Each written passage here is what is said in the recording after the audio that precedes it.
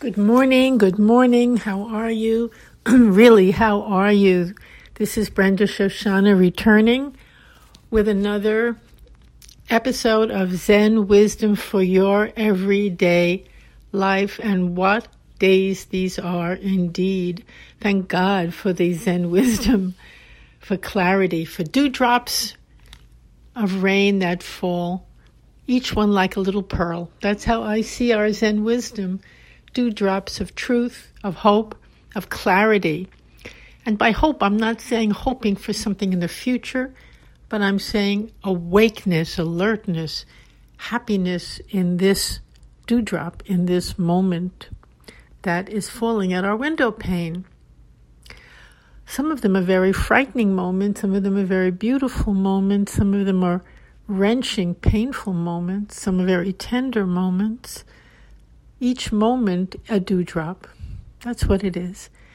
And our practice, our Zen practice, which I say over and over in different forms, but the whole basis of Zen practice is repetition, hearing or doing or seeing, same thing again and again, but each time it goes in more deeply, we see it more fully, we really hear it finally, sometimes after years. And that's okay. That's okay.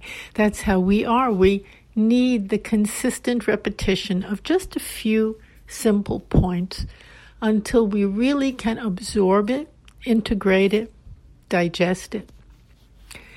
I think that within the human being, there's such a defense against life as it is, against reality, against the moment. There's such a tremendous resistance that we need to return to point zero, to basics, to this moment, to washing our cup, to saying hello to a friend again and again, and doing it more and more fully, with less and less pretense or fabrication, and really becoming more and more present and a part of our own life, to re-enter our own life. That is what this practice is. So anyway, the title for the talk today, I love to make little titles, although maybe I wander a bit from the point. But actually, we can never wander from the point. Every point is the point. And that's something it's easy to see when you practice a lot. Every point is the point. There's really nowhere to go. So the title for today is The One Bow. Bow, B-O-W, The One Bow. And Suzuki Roshi, in his very classic book, Zen Mind, Beginner's Mind, speaks quite a bit about bowing. And he says we have to bow. Our true nature wants to bow. Even though our pride or our arrogance doesn't want to, our true nature, who we are, wants to bow. And what does that mean exactly? It's so beautiful, really, and so vital and so central to this practice. Because we bow on the cushion and we bow off the cushion. We're bowing all the time. And what does it mean to bow? Some people object to the form of bowing. They don't want to bow to this or that. And they have their choices, what they will bow to, what they won't bow to. But what does it actually mean to bow when we bow? What we're doing is we are honoring, we're putting our head down. Sometimes we bow on the floor. Sometimes we just bow standing up. It's called Gassho, where we're putting our palms together. And we're just becoming one. And we're saying thank you. Or I honor you. Or I see you. Even more deeply, we say, I am you. We're acknowledging, we're putting our own personal ego self down a moment, bowing. We're letting go of having to be so important and to be in opposition to others. We're bowing. It's as if we're saying, let's join. We'll join together. When two people, two Zen students, or to anybody bow together, which happens a lot in the Zendo, we call it Gassho. You'll bow to someone, they bow to you. It's really saying, thank you, or I'm with you, or I acknowledge you. I'm recognizing the moment between us. That's another way of looking at it. I'm fully awake to it. I'm thanking it. I'm participating in it. You know, it's a beautiful way to take. Some people have asked me, how do we take this practice, which seems so maybe difficult or esoteric or whatever it seems? And it's, by the way, not. It's just the opposite of that. The very opposite. But people have said, how do you take it off the cushion or out of the Zendo? How do you really live it? And actually, that's such a great question because it's all about living it. It's what we practice so that when we get up, we are there to live it. So it's not about just keeping these beautiful forms in the Zendo or in our practice groups. It's once we get out of them, that's when we really are challenged maybe, but when it's so important to continue. So you bow to everyone. Now, it may not be possible to do it externally. If you go to the grocery, you're going to start bowing to people in the grocery, or bow to the person who is checking out your groceries or whatever. You might look a little odd. You don't want to stand out and look peculiar, but you can bow in your mind to them. Before an interaction with anyone, bow in your mind. They will get it. They will feel it. Or after an interaction, bow to them in your mind. Put your palms together. Thank you. Take that moment. Put your palms together and make them first. Bow to them. Fulfill the moment. The moment is fulfilled when we do a true bow or a true Gassho, because we're taking a moment to absorb it, to really feel who's there, what just transpired, and we're saying a very deep thank you. Acknowledge you, I honor you. If they don't see it and we do it in our mind, it doesn't matter because, as I said, they feel it. It's such an interesting thing, you know. In the middle of a fight with someone, just stop and in your mind start to bow to them. The fight will end, I promise. There'll be nobody there to fight with. It'll be as if a beautiful spring breeze just came and blew through the room. Try it. It's very easy to try it. It may not be so easy for some of us to sit down on the cushion and not move and just bow to every breath, basically, is what we're doing, even though we don't bow, even though we're sitting up straight. It's that same attitude. But it is easy to do it off the cushion to every single person. Bow to the bird that flew by. Bow to the spring that looks like it's coming. I'm seeing spring buds all around, and I'm thinking, wow. In the midst of this so-called lockdown, spring can't be locked down. The buds aren't being locked down. They're blooming right in front of my eyes. And so I bow to that. I thank that. The great secret mysterious force that makes these flowers bloom. You know, we look at these trees and we look at the branches or the twigs. They look very dead. They look like there's nothing there. But there is nothing there because all of a sudden they bloom. At the right moment, at exactly the right moment. And that's the same for our lives and the same for the world. It must bloom, no matter how bleak and no matter how bare it might look. Pop up pops a flower. Just knowing when we sit in Zazen and we don't move, we're like a bare branch. We look like we're dead. We're not doing anything. We're just sitting. We're not moving. Maybe we look like rigor mortis set in. One of my grandchildren said, Nana, she popped in when I was sitting. She said, You're not moving. You look like rigor mortis set in. It was so cute. I had such a good laugh. It was a wonderful comment, great comment. Because sometimes that's how the trees look, and that's how life looks, and that's how our relationships look. Like rigor mortis set in, like death is coming, like the end of all blooming and the end of all joy or life. But boom, out of a dead branch, boom, out comes the bloom and the flower. And of course, when we sit still, it's not rigor mortis. We're gathering our energies, just like the trees and the branches, where we're pulling our scattered energies together. We're harnessing them so that they can bloom. And they do. They must. They will. That is the actual Dharma. It's the law of nature, the law of life, the law of the divine energies. It happens. It just has to happen.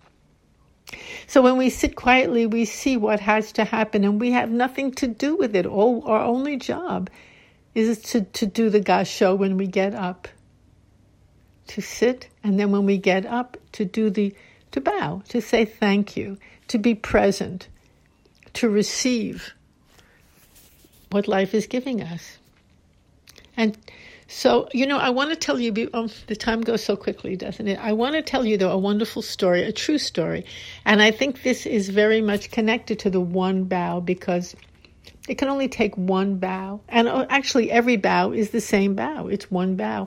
And as we keep doing it, we see that every person who comes in front of us is the same, in a way, the same person. They're different forms, different shapes, but all of us wanting that deep connection, that deep oneness, that deep union, which we receive when we really are able to bow to the other. I am you. I'm one with you. I'm here with you.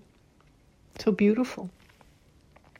So I want to tell a little story that you might enjoy, and it's a true story, and it really exemplifies this. And I was thinking of it a lot the other day. And many years ago, when I just started sitting, I been sitting just for a few years, 3-4 years, something like that. And I was teaching at a college out on Long Island for the adults, continuing education class. And it was called On Self-Change. Those days were the old days. It was a pretty unusual kind of class to teach. The philosophy of self-change, that's what it was.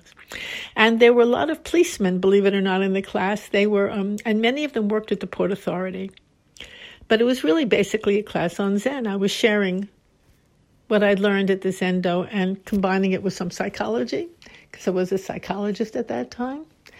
So anyway, there were these really tough policemen, and one of them said, "Oh yeah, you think this is so well?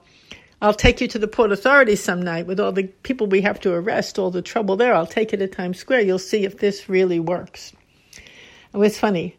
So I took them. I said, "Okay, I'll go with you to the Port Authority, but first you come with me to the Zendo." So I brought them to the Zendo, and they had to leave their stuff at the door, which was a little nerve-wracking for them. But then they sat, they sat through the whole night there, and that was at the New York Zendo, the Zen Studies Society. And the sittings then in those days were very rigorous and longer than very samurai, Rinzai Zen. And I loved it, but I was a little bit used to it then, but they really weren't. But they were big, tough policemen, and they sat through the Thursday night introduction beginner's night, but the sittings were long and tough. And one policeman said afterwards, "Boy, I'd rather get beaten up than come back here again and get to sit still like that." He'd rather get beaten up. It was hard for him to sit still and to be with himself in that way. But he was very, very, very intrigued anyway by the practice, by the teachings. He was intrigued. He said, "I can't come back right now and sit on the cushion. What else can I do?" So I told him about bowing. I said, "Just bow in your mind to everyone and everything that comes to you during the day." He liked it. Somehow he really liked that. So he said, "Okay, I could do that." I said, "Good." So he began doing that in his mind, bowing to whatever came. And then he came to class the following week or few weeks. It was a couple of weeks later, I think. And he had to speak. And he's speaking now to all of you. He was overwhelmed. I said, "What happened?" He said, "Oh my, I said, what happened? He said, well, I got kind of liked doing this bowing in my mind. It calmed me down. I felt better. And then one night I was at the Port Authority and I had to arrest some guy there. But before I arrested him, I bowed to him in my mind. I bowed to him. And he looked up then and he saw the person that he had to arrest in a completely different way. He said, oh my God. He said, oh my God, I saw who he really was. I never saw that before. I never knew what I was doing before. I felt so much concern for him. And I spoke to him so differently, so softly. And the guy began to cry. I mean, the guy who he was arresting began to cry. He felt it. And the policeman said, what a moment. My life isn't the same. Wow, that was so beautiful. I'm so happy to be sharing that story now. This particular policeman actually went on and he got a master's degree in Tibetan Buddhism, oddly enough. He left eventually his work. He was close to retirement anyway, but he did leave and he just went forward and pursued these studies, which was so interesting to me. But the beauty of that encounter that he had with the man he was going to arrest. He saw him differently, he responded to him differently, and the criminal, so-called, the man who was going to be arrested, felt the love, the concern. He felt the reaction to him, and it altered him as well. Began to cry. I'm glad I'm sharing this. That is the power of bowing, the one bow. No distinction who you're bowing to, a so-called person you might have to arrest. Doesn't matter. Just bow. Acknowledge. I honor the beauty within you. I honor the humanity within you. See it. Feel it. Be it. The oneness that we're all going through. The same thing together now. It's like, in a way, reminds me again of that story. All of us. Isolated by ourselves. Experiencing whatever we're going through.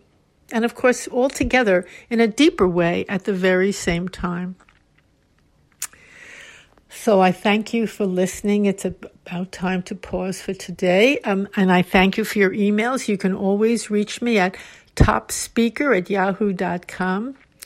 And the website for this is www.zenwisdomtoday.com.